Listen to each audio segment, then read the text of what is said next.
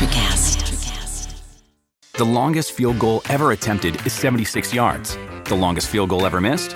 Also 76 yards. Why bring this up? Because knowing your limits matters, both when you're kicking a field goal and when you gamble. Betting more than you're comfortable with is like trying a 70-yard field goal. It probably won't go well. So set a limit when you gamble and stick to it. Want more helpful tips like this? Go to keepitfunohio.com for games, quizzes, and lots of ways to keep your gambling from getting out of hand.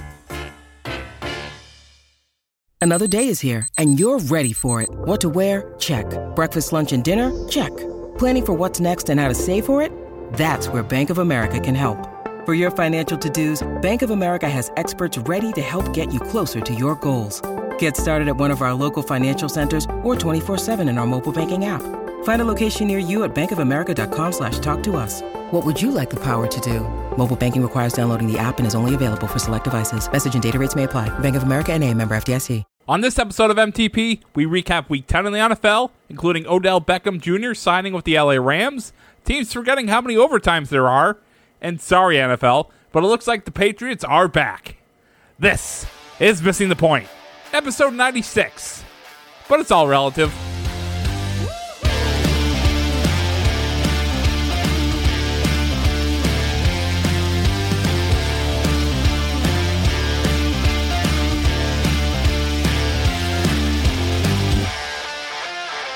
Welcome into Missing the Point. I'm Joe Malkin. He's Mike Marcangelo. As always, Craig is on with us as well. I think Craig has only ever missed 2 episodes of this entire show. And even when he does, he still does all the behind-the-scenes work and manages our social media and manages our story. You know what, Craig? You don't get paid enough. You deserve a day off. Get out of here. Thanks, buddy. All right. Then actually, He gets paid too much. some would say he gets paid too much. We don't know who pays him, but he gets paid too much. Correct.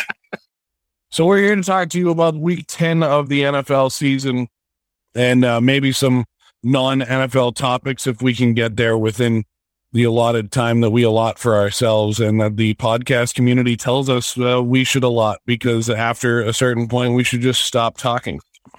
So, Mike, let's get into the Patriots game because we are based in New England. And when you and I were talking earlier today, before we recorded, you had brought up you said some things that kind of brought back some talking points for me from other interviews and other episodes and other points that you had made. And I know that you expected us to go first to Mac, but I want to go on the other side of the ball.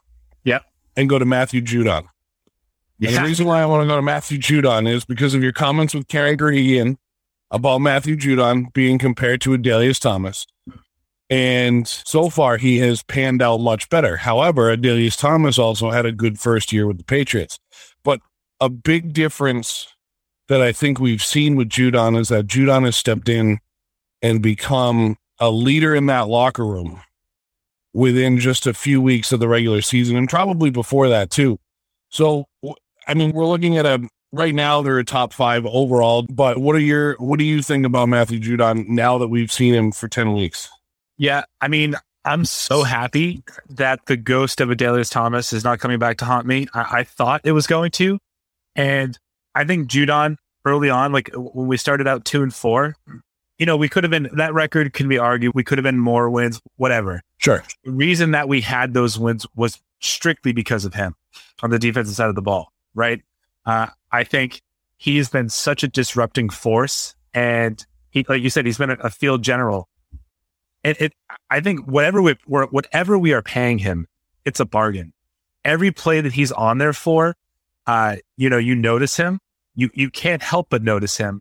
And I think it's been, such a long time. And actually, it feels like a long time, but it probably really hasn't, since we had such an assertive pass rusher on the Patriots. I also think, this makes me question the entire Adelius Thomas take. I think, what Karen had said on that interview, and, again, show notes, is he often just went off book, right? Like, he did not run the scripted plays that the 2007 Bill Belichick defense had drawn out for him. And when you had that many Hall of Famers on it, I get it why you have to script it out. But I think Bill on this defense in this year and in this time has just said, listen, we need you to be you. So your job is to kill the quarterback. Do it. That's it. And I think he's done an amazing job. I love that he's here. I hope that he is productive the rest of the season as he has been so far. But, say what you want about Bill Belichick and drafting, and we'll talk a little bit about that. I have some things I want to air out. But in terms of free agents, he knows how to get great defensive help from the free agent market or the trade market. Yeah, and it's interesting to mention that because I think for a long time, Bill Belichick is a defensive coordinator, which as defensive coordinator, he was a part of 2 Super Bowl victories with the New York Giants in the 80s. And now we see him basically acting as that. But you're right? Like they always brought in guys to do a job. And really not since Rodney Harrison has he kind of had a guy and said, we just need you to be you, like you just said. But I also think what they did with Harrison that they're now doing with Judon is he's building that defense around them, and any deficiencies and holes that they would leave open from the position that they're coming from have been backfilled in other positions. I think, and I want to get to the free agent signings in the draft too, so we'll get there next. But somebody who, and speaking of the draft, somebody who's really stood out to me on that defense as well is Christian Barmore. Yep. Who has he's phenomenal. I mean, when we're talking about, and I always want to bring it back down to earth because we're talking about free agent signings and a team that is only 10 weeks into this new identity that they have. Now, granted, it's still the old identity, right? It's still the old guard, the Bill Belichick style team, but they have this new identity and it shows. And what really showed to me and something that I noticed on Sunday that I haven't noticed much this year. And I watched this Patriots team come out of the tunnel on Sunday, and there was something different about them. And I think what it was is that they finally started to click. Everything's working. They know that they've gone out and drafted well, which again, we'll get to. They know that they've gone out and brought in a lot of free agents who are panning out, which we'll get to. And I think everything has started to mesh and they've loosened up a little bit. And what I mean by that is the first 5 home games of the season, when Mac Jones would run out of the tunnel at Gillette Stadium, he'd get to the 50-yard line, he'd stop, he'd get his helmet from whatever equipment guy was there, put it on and start throwing a football. This week, they introduced the starting defense, and all 46 active players got into a huddle and started jumping around and looked like they were having a good time. Something you see at a high school or college level. And they looked like a lot of the other NFL teams that we watch every Sunday, and they were doing something different. Anyway, it was just a lot of fun to watch. And then they went out and did what they did. Now, granted, Cleveland marched down the field on the first drive, and then Myles Garrett came in and sacked Mac Jones on the first offensive drive. And I can only look at it and see how the game panned out and say it's drawn up that way. Yeah. You literally just took the words out of my mouth, dude. I was going to say, Belichick never loves to give up points, but that first sack on Mac Jones, that was a sacrificial sack.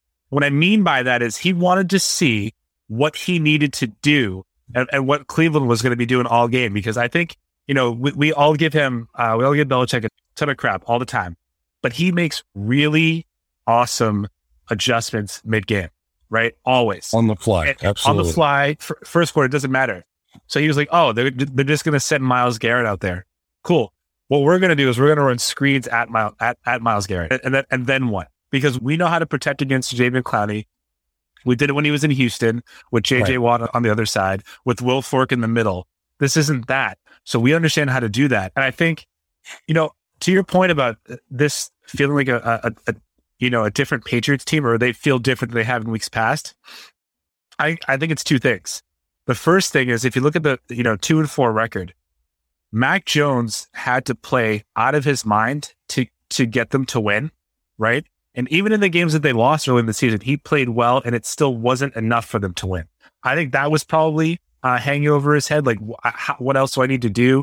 The defense probably felt that a little bit. But I think the most important piece, I said it a couple weeks ago, and we talked about it, now after this 45-7 win, Belichick, not Steven, Bill is coaching the defense. This is a Bill Belichick defense. It's a bend, not break, opportune defense that we were not seeing. And, Gerard Mayo might be a great head coach someday. I think he probably will be. Steven Belichick is just a sperm coach. That's the only reason he's there is because his daddy's the head coach. That's it. But you can see the difference now. Mac is going out of his mind for the entire game, right? They're having great drives. Belichick's not talking to him. He's the entire game. He's focusing on the defense. And that tells me that he still has what it takes to game plan and to coach up his defense based on what he has. And I'm not sitting here saying that they're going to win the Super Bowl or anything, but if he's doing that and they are responding and offensively, they're not making mistakes, they're not shooting themselves in the foot, they're going to be a tough team to beat.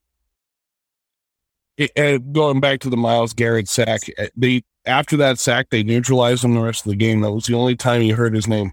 And I wanted to make sure of that before I said that, but I'm looking at the numbers right now. He had one tackle, a sack. That was it. And you're absolutely right about the defense. It is a Bill Belichick coach defense, and you can see it in the style of play. You've seen J.C. Jackson elevate his play. Jalen Mills is playing his role. Christian, it has been outstanding. Matthew Judon, even Juwan Bentley has been incredible. Yeah, 8 and 9 fly around that field like bats out of hell. They're just fun to watch. The secondary has been good. Kyle Duggar has been phenomenal. Devin McCourty has been great. For his age and what he's been asked to do, he's been great. I think he's been average overall, but to quarterback that defense the way he does, or at least the secondary, he's been very good. And then on the offensive side, I think a big thing is that they were just trying to get the kid comfortable and see what they had. And, sometimes it's good not to take the Corvette out and go pedal to the metal right away. You have to, you got to grease the skids a little bit, and you got to give it time. Herman Boone once said, it's like Novocaine. Eventually it works. And that's kind of paraphrasing the paraphrasing of the quote, but they've been fun to watch. And when you have Mac Jones come out and play the way he did on Sunday and finally look like he's having fun, they let him loose a little bit, and he's saying all the right things, he's doing all the right things, and the team is finally clicking. So with that said, let's talk about the draft, because I think we both have a little bit to say about this draft. But of course, Mac Jones drafted in the first round, Christian Barmore drafted in the second round, Ramondre Stevenson drafted in the fourth round. Mike, what are your thoughts on this year's draft? Overall, I think that this is one of Belichick's best drafts. I think, obviously Mac Jones, it astonishes me, but not really, because we talked about it before, like in our post-draft show. I know for a moral certainty that Belichick was calling, like he was that source saying that the Rams are going to, or that the 49ers are going to take Mac Jones, number 3 overall. That was him. He was just throwing out all these different feelers just to see like who in the league is stupid, right? And everyone that did not take Mac Jones after Trevor Lawrence was selected and needed a quarterback is an idiot. That's what he's proven. He's not, he doesn't have a cannon of an arm, but again, I'm not comparing the two, but it's our most relevant comparison. Look back at 01, 02, 03. Brady wasn't throwing as hard, as far as he is now. So I think that they can grow into it. I also, if you just really look at what the things that we've always talked about for Belichick in drafting is stop trading down, trade up, right? Or draft a quarterback. You know what? It turns out I might have been wrong, and we all might have been wrong about wanting him to select a quarterback to learn under Brady. Because maybe that was never going to be a realistic possibility, because you never know how long Brady was going to play for. Maybe you should have stacked the team around Brady and extend his time here, whatever. But in this draft, Christian Barmore, right? He traded his second round and 2 fourth rounds just to move up 8 spots to get him. Mm-hmm. That is the most un-Belichickian thing to do because he loves those fourth round picks, man. He moved them to make sure that he could get his guy because there was no reason that Barmore fell. I think he may have had some off-field issues in college that were never really described. And I think he underperformed on the aptitude test at the combine? But overall, I also think, sorry, this is a long rant. I also think that we talk a lot about Belichick not being able to draft offensive talent. I think Craig and Ray said that the last time I was on. It might have been, I'll just blame Ray because he's not here. You can defend yourself, Craig, so I don't want to go after you. But the one position offensively that Belichick has hit on 80% of the time is running back, right? 2021, Ramondre Stevenson. I'd say he did pretty well. He hit. Yep. So we'll go 2019, Damian Harris. I'd say that's a hit. 2018, Sony Michel. Say what you want. He was a big factor in that playoff run in 2018. Absolutely. I think we can call that, if not a hit, it's a wash, right? James White, 2014. That's a hit. Huge hit. 2013. I mean, I'm just going to go through until 2001, so just bear with me. I want you to hear the names that are on this list. 2013, didn't draft a running back. 2012, no running backs. 2011, Shane Vereen, hit. Yeah, he did pretty well for a little while. It's amazing. He went to the Giants after the Patriots and just, whoop, gone. Stephen Ridley, he fumbled a lot, man, but had a 1,000-yard season.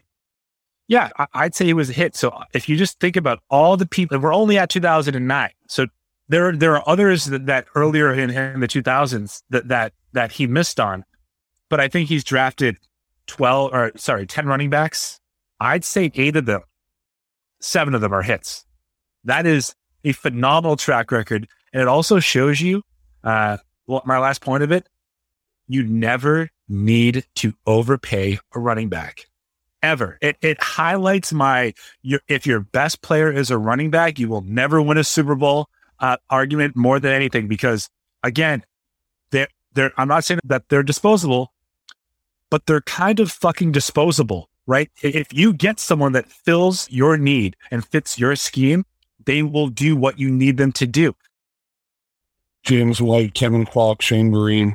Yeah, none of these people are Hall of Famers, but they were all 1,000-yard rushers at least, or they all had 35 catches for 400 yards out of the backfield. Right. So I think we have never given him the credit that he deserves in terms of his draft history and draft record for running backs.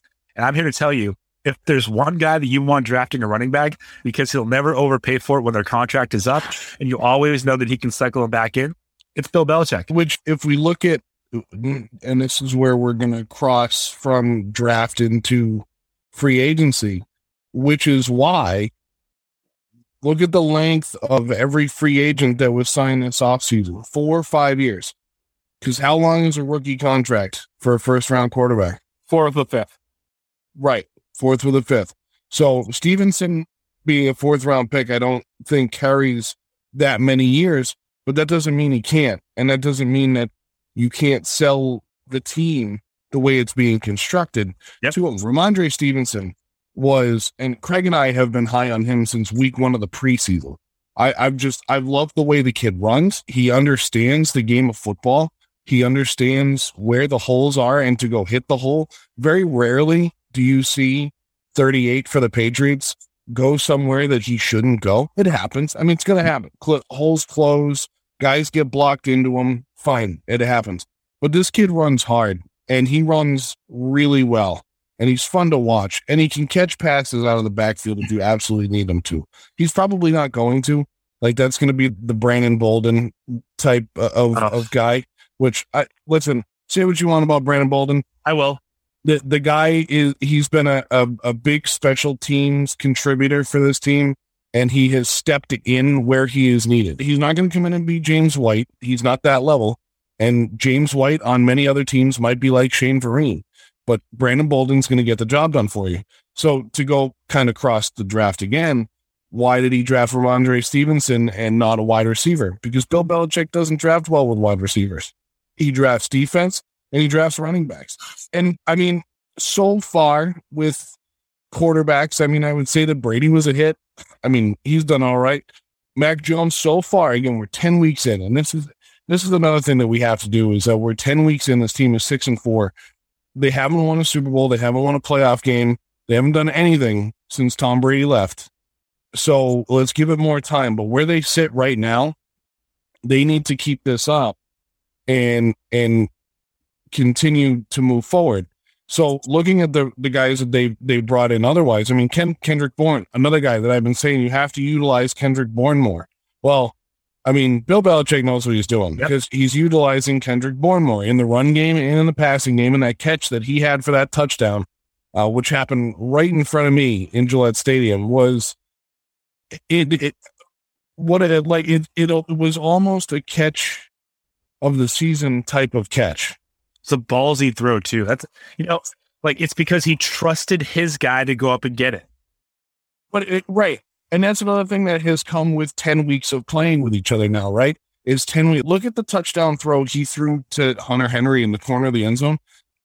Rookie quarterbacks don't make that throw. And I'm not saying that because this is Mac Jones and the New England Patriots. Rookie quarterbacks don't make that throw. They just don't. Yeah, that's a big boy throw. And he made a lot of big boy throws on Sunday afternoon. And, he had the touchdown to Hunter Henry in the Dallas game that he had to go up and, basically caught at the apex. I mean, these Hunter Henry touchdowns have been incredible. I know, Mike, I wasn't going to bring it up. Just do it already. Just do it already. But there's no reason. See, this is where I think you're like, you got to come at me. And it's like, we don't, because sure, you thought Jonnu Smith was going to be the better of the two tight ends. Oh, that's not it, though. That's not it. For context purposes, because you're being nice. I get it's because you're a little boosted right now.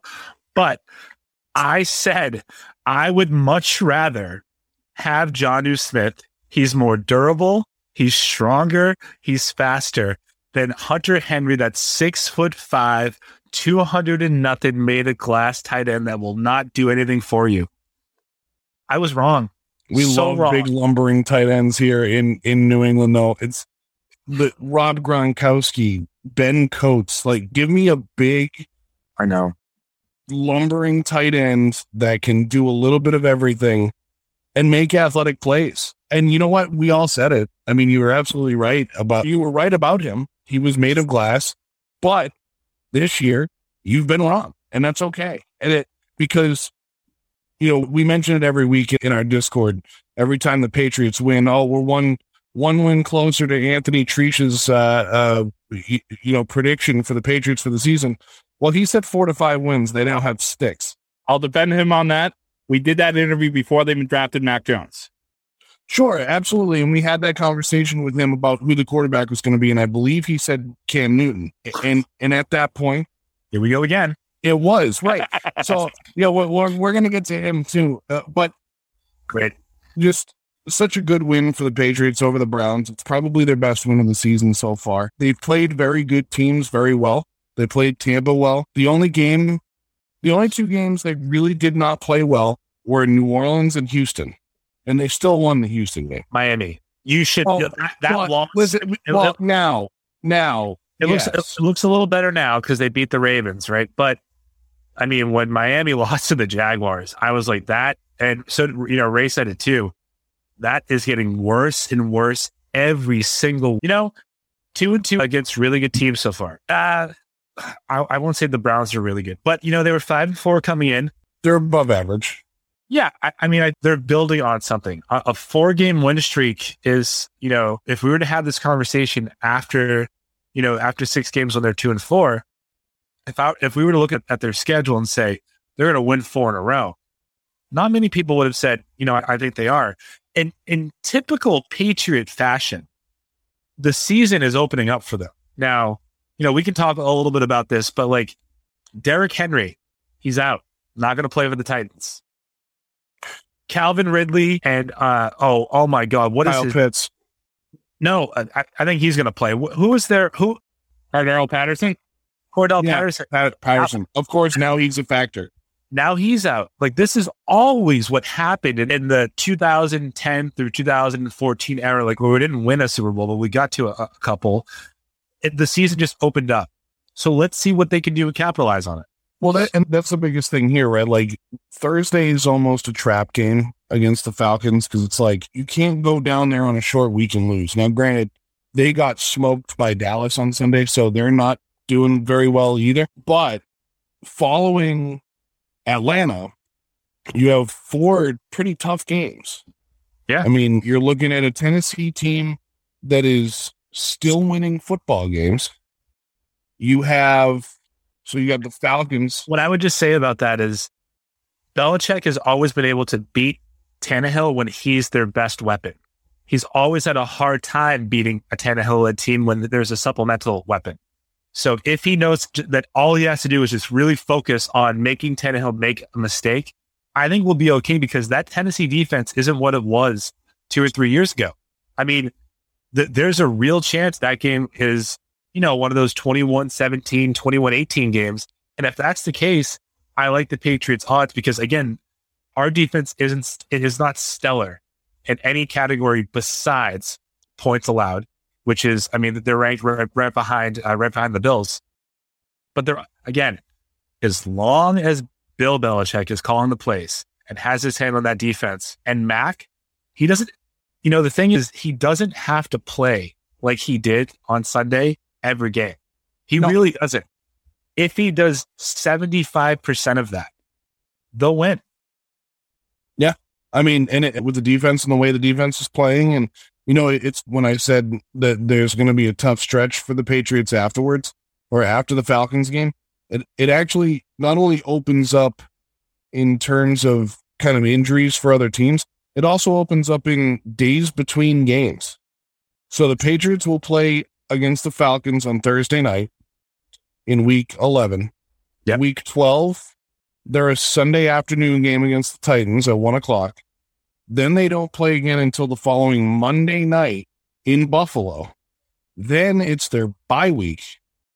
Then they're back for the Colts on the road, and then Buffalo here. So they do have some tough opponents coming up. But in the Bills and the Colts, basically, I wouldn't call Atlanta, but knock on wood, because any given Thursday, I guess. Yeah. But yeah, I mean, things open up, and you're right. Mac doesn't have to play out of his mind. And again, as you mentioned earlier, it's our closest and fairest comp. Tom Brady didn't throw for 350 yards, 300 yards every game in the 2001, 2003, and 2004 seasons, but they made it work. And I mean, you don't, if you have a good defense, if you have an able running game, and you have a quarterback that can put the ball where it needs to be with receivers that can catch the football, which seems to be something that they've figured out, you can win games and win Super Bowls. Troy Aikman did it. Why can't Mac Jones? Well, because he's a rookie. No rookie's ever won a Super Bowl before. But I do think... Time to change it. I do think, the talent that is around Mac, I'm just really impressed with it. I'm happy about it. There's 4 big stories in the NFL coming out of week 10. Mike, pick a number 1 through 4. 2. Number 2. The number 2 story in the NFL, or at least, well, I would say it's an NFL story, but also here in New England, was Cam Newton re-signing with his old team, the Carolina Panthers. He re-signs. It basically is said that PJ Walker is going to be the starter. We all saw it. Craig sent it to us. And then Cam Newton basically starts and plays the whole game. He threw for a touchdown. He ran for a touchdown. He also got a 15-yard penalty on the rushing touchdown. And Twitter went nuts when he got this penalty. And they were, I can't believe they gave him an excessive celebration penalty for taking on this helmet. Friends, family, loved ones. You cannot do that. It does not matter if your name is Cam Newton, Tom Brady, Colin Kaepernick, Michael Vick. It doesn't matter what your name is or what, it's a penalty. It's a 15-yard penalty. It gets called all the time. And I think Cam knew what he was getting into. So besides the point, what do you think of Cameron Newton re-signing with his old team and helping them win a game this weekend? I mean, he's a guy that has like enough talent to be on an NFL roster. Like he should be. And the things that kept him off of it, it looks like he did what he needed to do. So good for him. I loved that everyone knew on that first touchdown that he scored that he was going to run it. They couldn't stop it. They just could not stop it. I think he's a good story. And I think he does a lot for a locker room. I think he loves Carolina. I think he loves the city of Charlotte. And so whatever, I hope that he's really successful. Absolutely. I will say, though, I'm a big PJ Walker fan, big XFL guy, and he was the MVP of that league before it got cut short. And despite the fact that Cam Newton and Christian McCaffrey are obviously the stories of that game, PJ Walker, 22 of 29, 167 yards. Pretty good. And they beat a pretty good team too. I mean, a depleted team, but they beat a team that should be pretty good. I mean, they beat Colt McCoy without DeAndre Hopkins. I mean, James, listen, as long as James Conner is running well for my fantasy team, I don't really care what's going on there in Arizona. So just real quick to go back to the Cam Newton part, and I echo your sentiment about Cam Newton. I hope he does well there. Wouldn't it be funny if he led that team to the playoffs or helped lead that team to the playoffs? That would just be funny. But also what's funny to me, Mike, is that not only PJ Walker, but the fact that the Carolina Panthers moved on from Cam Newton. They thought they had their next guy in who was Bridgewater. that? No, it was Allen. And then they signed Bridgewater. It was the Allen kid they thought could have, and then they said, we're bringing in Bridgewater. They brought in Bridgewater. That didn't work out. They shipped him off to Denver, are paying $7.5 million of his salary. They trade for Sam Darnold, who's on his rookie contract still, so he's only getting paid like $900,000. Then they go on and sign PJ Walker, who's also only making $900,000. And then they say, well, let's go sign Cam Newton for $4.5 million. So really, they spent a lot of money to mismanage their quarterback position, and I find that absolutely hilarious. Yeah, I mean, it's pretty much the opposite of what we were talking about for the Patriots, right? Like running backs are disposable. Quarterbacks are not. You have to hit on it. You have to be really sure about it, or else you're going to be in a situation where you're paying $14 million right now for a quarterback, one of which isn't even on the team. Like you said, $7 million for Bridgewater to go and get hurt or lead Denver to a win or a loss against the Eagles. I mean, it's a fireable offense to miss that often. I was surprised by Sam Darnold at the beginning of the season. No, he came back down to earth real quick. Yeah, I think that's his peak. I think that was, you saw him at his peak, and I don't think that his peak is sustainable. So your next number is 3, huh? 3. The number 3 is Tom Brady and the Tampa Bay Buccaneers losing to the Washington football team 29-19, and Tom Brady throwing 2 interceptions in the first quarter. And that story and that game had Gillette Stadium all a Twitter, because everyone wanted to talk about how Mac was playing well and Brady was throwing picks and losing to Washington. And lost to a Washington team that did not have Chase Young in the second half, and he's torn his ACL, which is awful for him and for the NFL because he's just a transcendent player. But Brady and the Bucs fall to 6-4, losing to Washington. That division is wide open too For Cam Newton and the Carolina Panthers. That's right. Yeah. I mean, here's the thing. Like, we all remember last year, again, remember, the Buccaneers were 7-5 before they went on their run. Now, a lot of things went well. Their defense stood up, and their defense is terrible this year. They brought back every single starter from the Super Bowl, and they're just terrible, right? But, like this game, I think it's easy to paint the narrative like Brady blew it. Yeah, and sure, he did. Sure. But he's always had those teams that he just doesn't do well against. And if you really look at it, before they changed their name, Washington was never a good team for Brady to go against, even when he was a Patriot. When they won, there was one win in the 2007 season when they blew them out. But when you go back in maybe 2011, like, they're close. 2004, they're close. So like, and Brady always played, like a mortal in Miami. So like that happens. Every quarterback has a team that they have a hard time against. I think in this case, if Brady does not play the way that we all expect him to play, Tampa Bay does not have the coach to elevate them. We said this last year. That was my first blog ever when we had a podcast. It is saying like he was great, but everyone else around him was also coached great, so they knew where to be. Arians gets exposed for what he is as a coach in games like this because everybody's freelancing, man. Everybody. Nobody has any direction. It's really hard to get them to do what you want them to do or what you think they're supposed to do. And that might be the downfall of this team.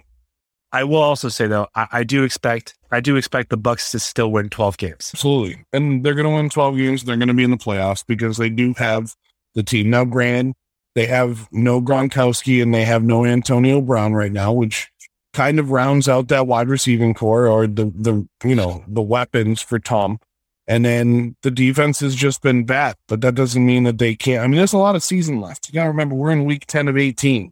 I mean, there's a lot of season left here.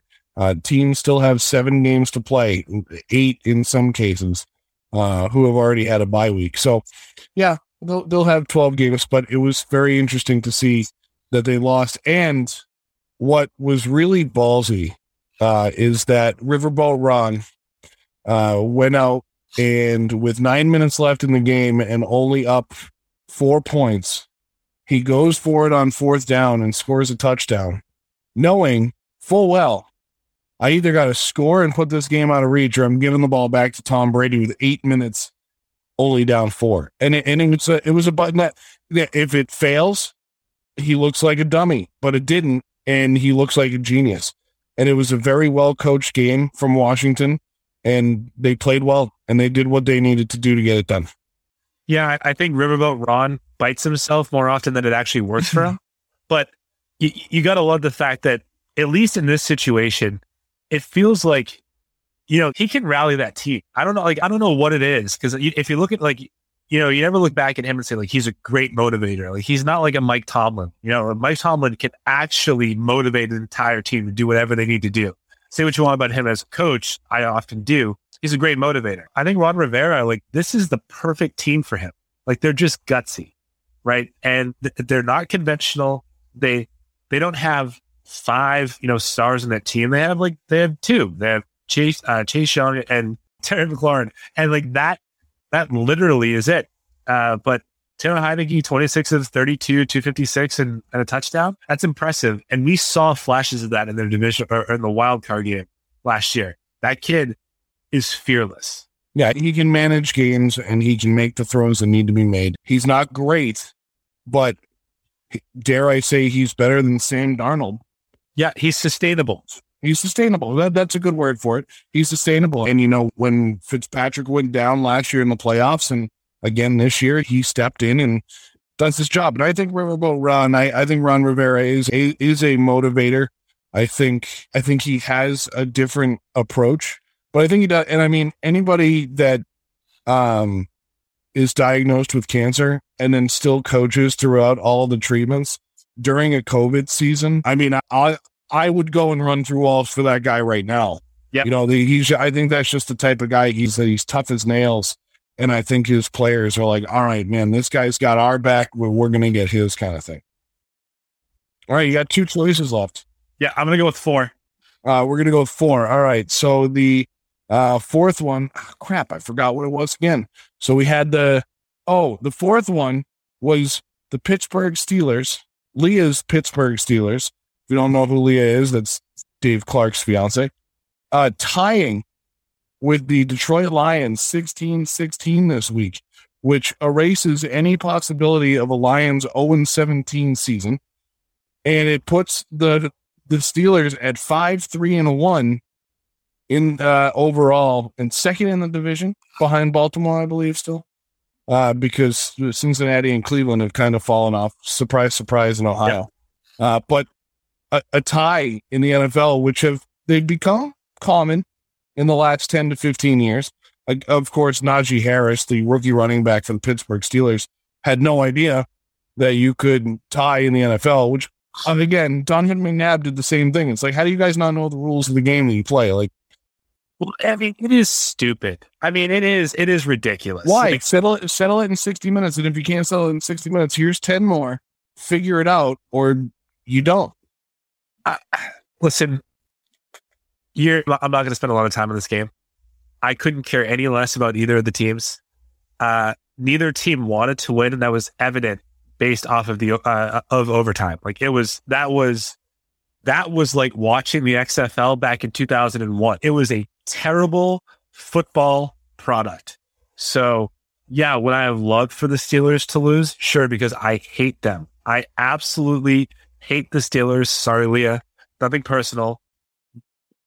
And, that's really it. I don't have a horse in that race, so great, they tied. I hope both teams tie every game for the rest of the season. And then we'll change the rules because there's too many ties. That's how this works. So the number one story in football, the one you didn't pick, was Odell Beckham Jr. leaving the Cleveland Browns and becoming a free agent last week. They originally put him, they released him, put him on waivers. Any team that picked him up would have had to pay $7.5 million of his remaining salary.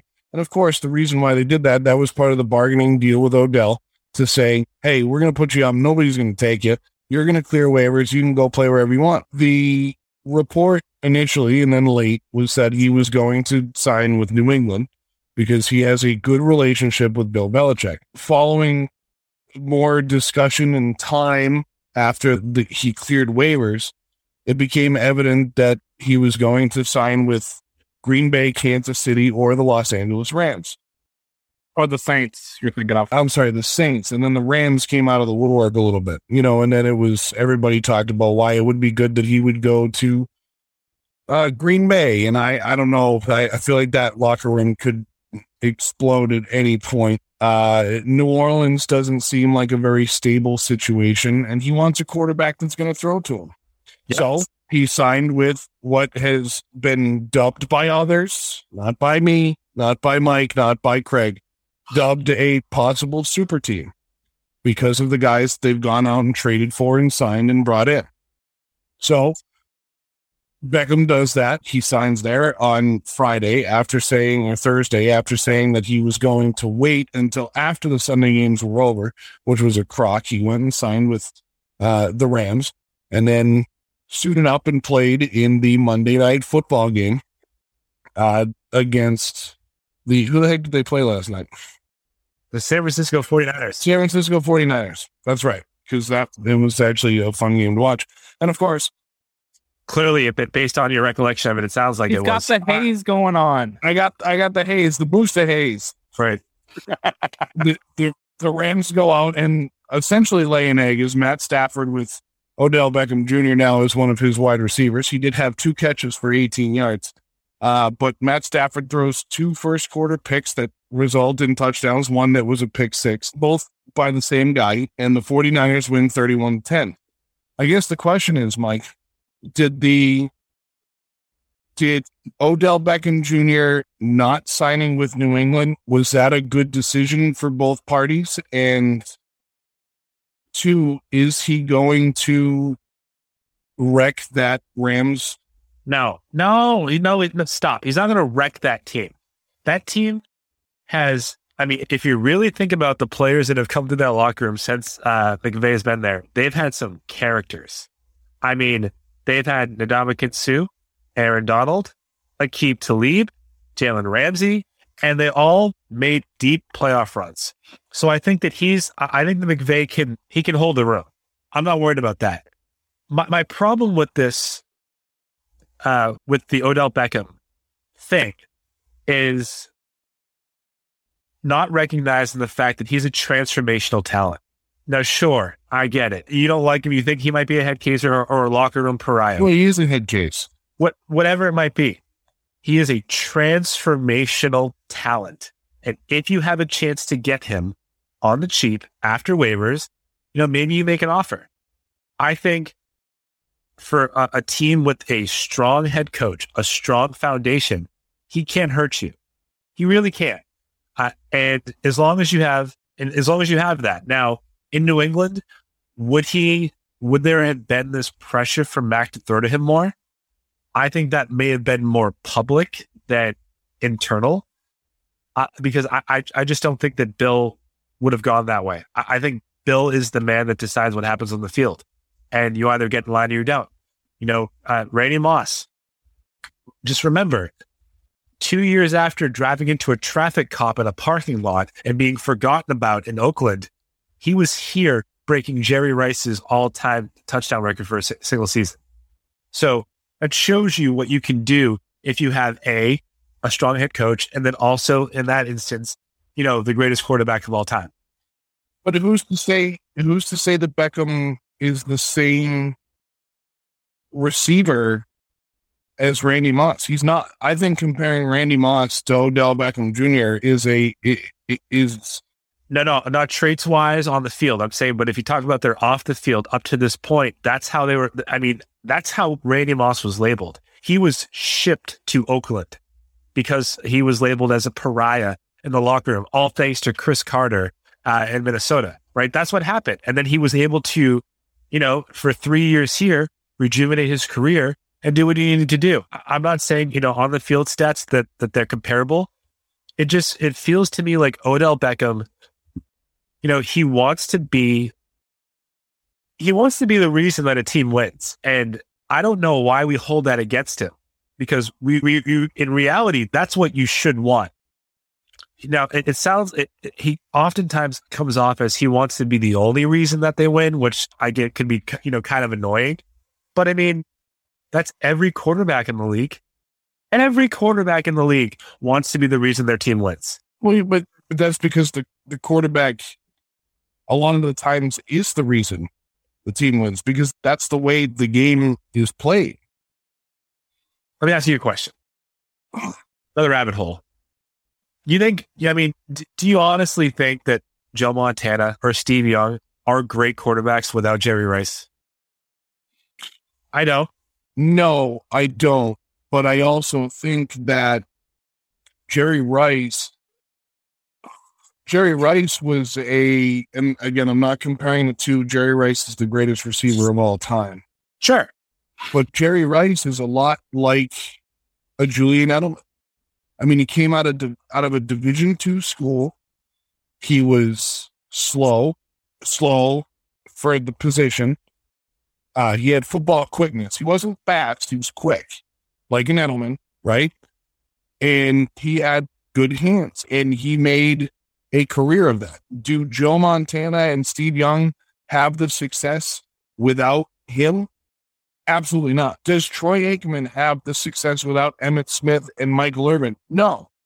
But those two teams also don't have the success without the defense. So, but I think my overall point is that Jerry Rice had that innate thing in him that he wanted to be the reason why the team won. He wanted to be the best. But he wasn't an asshole about it. Sure. But that's a big thing that comes into the game now, is that these guys, we've seen so many times, Mike, that the guys that keep their mouths shut or learn to keep their mouths shut figure out a way to be the best. They figure out a way to be great. You didn't see it. Let's bring Jacoby Myers back into this conversation, because if you want to call him a number one, Odell Beckham is the number one in the NFL. Let's talk about these two. If you want to talk about Jacoby Myers being a number one receiver, you didn't see him for the last 2 seasons or in 2019 saying, hey, man, I'm the guy. Throw me the ball in the end zone. Yeah. You didn't see him doing that this year when Hunter Henry was scoring 7 touchdowns. But Odell Beckham Jr. goes out, and because Baker Mayfield's not throwing to him, daddy's got to make a Twitter video and put it out. I mean, the guy is 29 years old. Again, why are we holding the sins of the father against him? Because he put it out into the universe. Odell Beckham did, or his dad did? His dad did, but who's to say that he wasn't a part of that? I am, because apparently you're to say that he was. So I have to be the opposite of. So, but here I'm going to say to this dude is Terrell Owens was a class 1 asshole, but when that man broke his leg, he played in the Super Bowl. It was almost the reason why. Do you think Odell Beckham Jr. would have done the same thing? I don't. He's never been given the opportunity to do it. No, but Terrell Owens, while he was a showboat Well, sure. I don't care, but he was care about that though. But I'm going to make a distinction now because that's what we're doing. He was an ass. He wasn't an asshole. Odell Beckham Jr. is an asshole. I don't know. I'm pretty sure Jerry Rice would consider Terrell Owens an asshole. So would Jeff Garcia, Donovan McNabb, Tony Romo. The only person that wouldn't would be Ocho Cinco when they were at Cincinnati. Jeff Garcia doesn't have a say. But besides the point, Odell Beckham Jr., while you say he's a transcendent talent, transformational talent, transformational talent. What does that mean to you? I mean, if we were to say that the Patriots wide receiver room right now out of a 10, based on what they have, not tight ends, wide receiver core is rated like a 6. Odell Beckham Jr. on that team makes them an 8.5 just by being there. He makes everybody's life easier just by being on the field. Does he make everybody's life easier? Yeah. By being on the field, if he goes out and he has his career high in receptions, 101. He had 91 in his rookie season, 96 in his second year, and 101 in his third year. Since then, his highest is 77 in 2018, his last year with the Giants.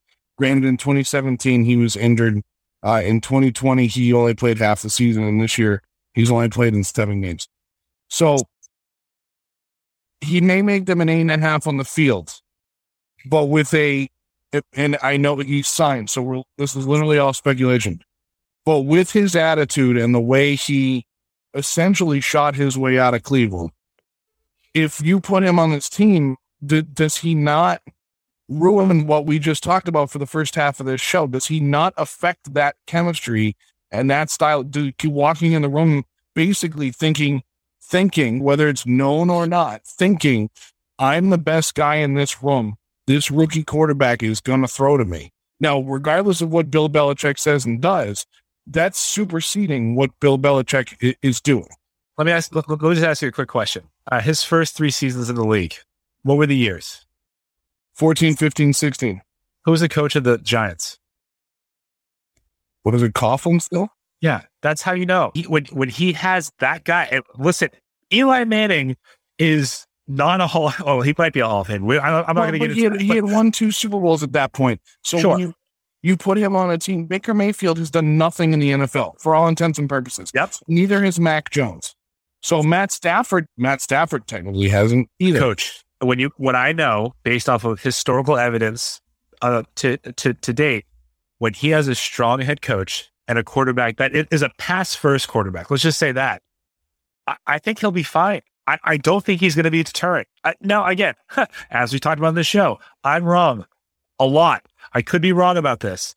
Well, but that's the thing is you're never going to get an opportunity to be wrong about this because he's never going to be on this team. Well, we'll figure out if he poisons the Rams or not.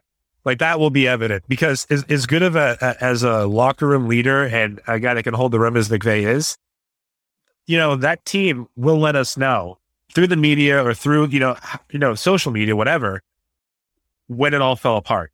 And if there's a line that you can draw that says, hey, they were like 6-2 when he got here.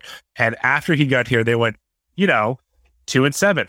That's a pretty clear indicator that he was poisonous. Yeah. And I would agree with that. And I just think, I think it was strange that they signed him in the first place because they have a good thing going there. They have an above average tight end in Tyler Higbee. They have Cooper Kupp. They have a number 1 receiver already. So and I'm not saying that you can't bring in a 1 and have a 1 and 1A or 1A, 1B. That's fine. I mean, it happens. It's happened before and that's okay. But I can see a similar thing happening in LA that happened in Cleveland where, well, I'm not getting my targets. He keeps throwing to Higbee or Kupp. So that's where McVay needs to nip it in the bud and say, listen, you're coming in to do this. We have these guys already. You are a role player. You are Odell Beckham Jr. You're on the surface, on the whole, he is a very good receiver. I don't think he's elite. I just don't. I never thought he was. Because when you talk about that Giants team, it's so interesting you mentioned that because two things that they had were the coach and the quarterback. The Patriots have the coach. I think the Rams have the coach and the quarterback. You and I have always been pretty high on Stafford. Stafford's tough as nails, man. That guy, yep. If Mac Jones is half as tough as Matt Stafford in his career, we've already won that checkbox. But that's the thing that Odell had in New York, was that he was drafted to be the guy, and he was drafted by a Hall of Fame coach that had a 2-time Super Bowl winning quarterback. And it was, hey, this is what we're going to do. So now he's come onto that and said, hey, look at what I did. I need to be able to do that again. But he hasn't done anything since he left the Giants. He hasn't done anything since he left there. So he has lost that. He has lost that ability to say, I'm the guy, give me the ball. And that's what he did in Cleveland.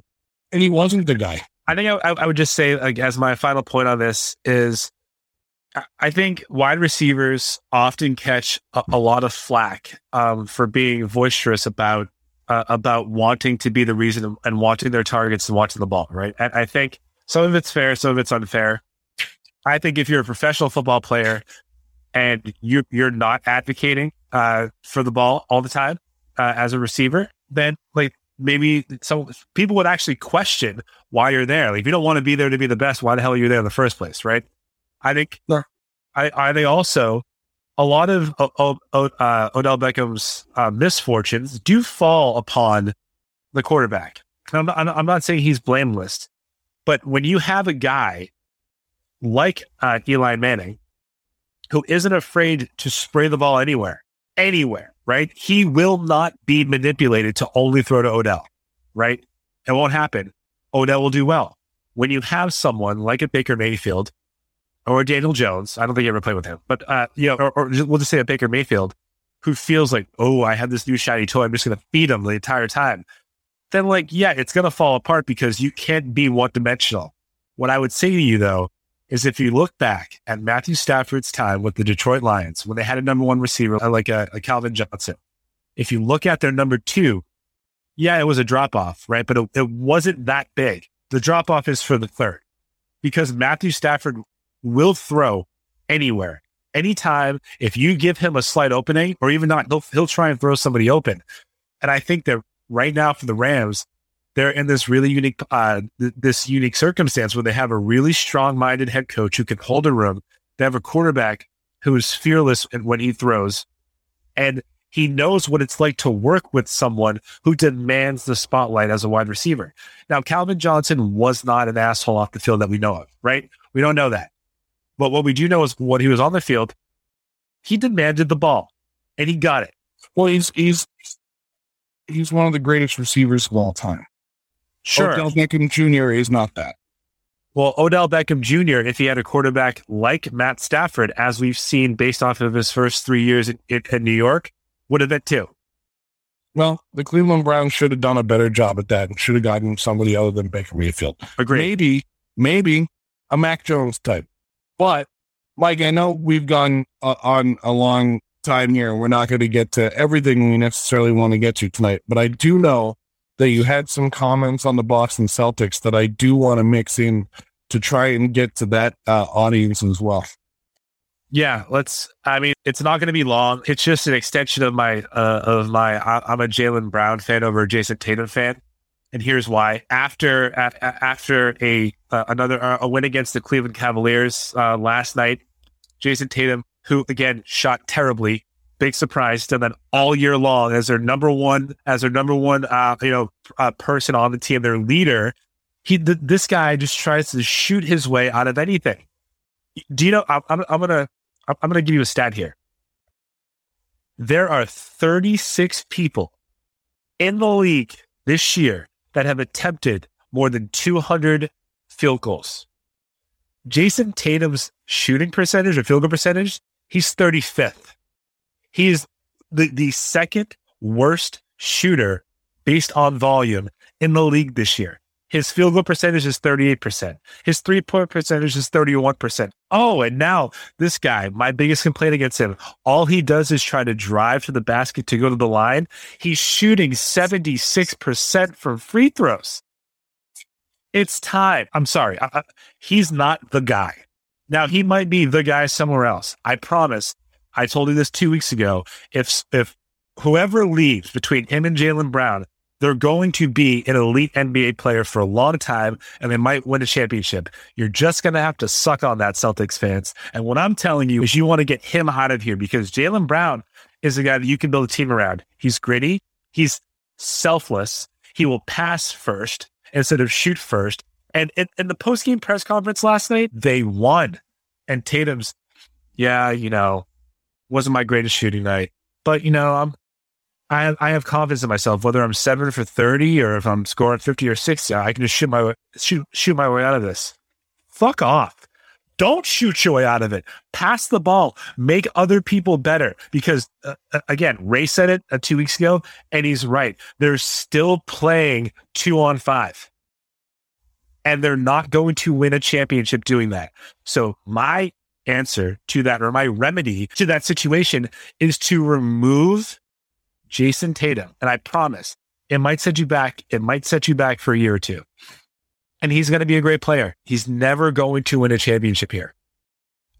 He will never hoist that trophy as a Boston Celtic. I will only add, I will not rebut, because I agree. Kyrie Irving was a negative influence on Jason Tatum. Thank you for joining us for Missing the Point. My name's Joe Malgin. He's Mike Marcangelo. We got Craig. Craig's doing stuff. He's spinning the tables and making us sound good. Exactly. That's it. So thank you again for joining us for another episode of MTP. We'll talk to you next time. Welcome to Ringside with Ray and Prince. My name is Ray Leonard Jr. Oh, is that the set? No, that's just my dad. My name is Prince Daniels Jr. Daniels again with a big home touchdown. On this show, we come to humanize athletes, entertainers, business executives. We're going to see what makes them tick. Tuesdays, 10 a.m. Pacific time on Spotify, Apple, Amazon, and wherever you get your podcasts. We'll see you there. Peace and power. Electricast. Miles, are you ready to record our promo for Season 2 of the Wanna Bet podcast? David, have you ever seen a grown man naked? Miles, we're not here to quote lines from Airplane. We're here to tell people that Season 2 starts August 18th. But I like Airplane. I know you do, but Wanna Bet is a sports betting podcast. Each week we bet $1,000 on the NFL teams and games that we love. Well, that sounds like fun. It is fun. And last year you picked over 60% of your games correctly. How'd you do? We're not talking about that. We are telling people that they can find us every Friday. So no more movie quotes. Roger. Electricast.